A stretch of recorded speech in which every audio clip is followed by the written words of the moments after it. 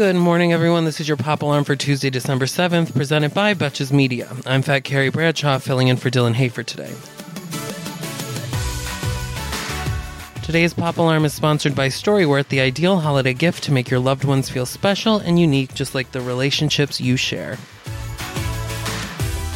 Looks like the sun isn't set just yet. In a recent interview with Vulture, Chrishell Stause revealed the reason she threatened legal action against her Selling Sunset co-star and literal cartoon villain, Christine Quinn. Quote, "I'd rather just be honest and tell you.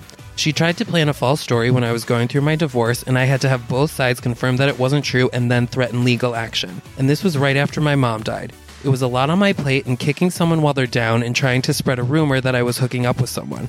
Both parties knew that is not what happened." Chrishell continued, "They had to pull it, but to try and even put that out there at a time where everybody was wondering what happened and I lost my mom, to me, that's so below the belt."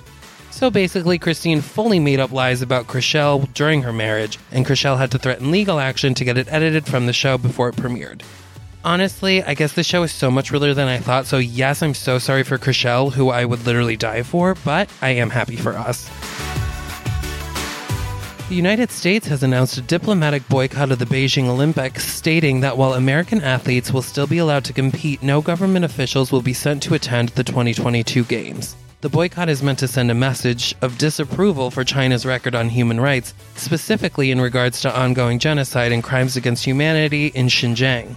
The United States hasn't boycotted an Olympics game since 1980, when, under President Jimmy Carter, the U.S. fully boycotted the Summer Olympics in Moscow over the Soviet Union's invasion of Afghanistan.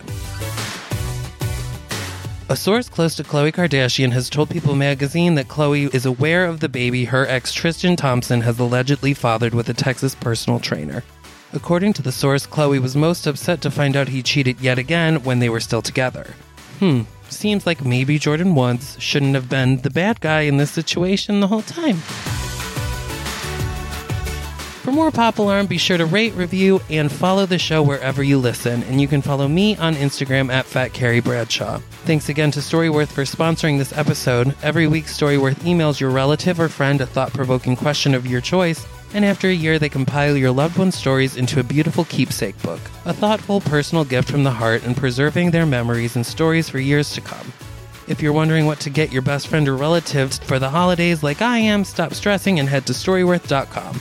Not only is it a heartfelt and thoughtful gift, but it's the gift that keeps on giving. Go to Storyworth.com/alarm and save $10 on your first purchase. Until tomorrow, I'm Fat Carrie Bradshaw, and now you're pop cultured.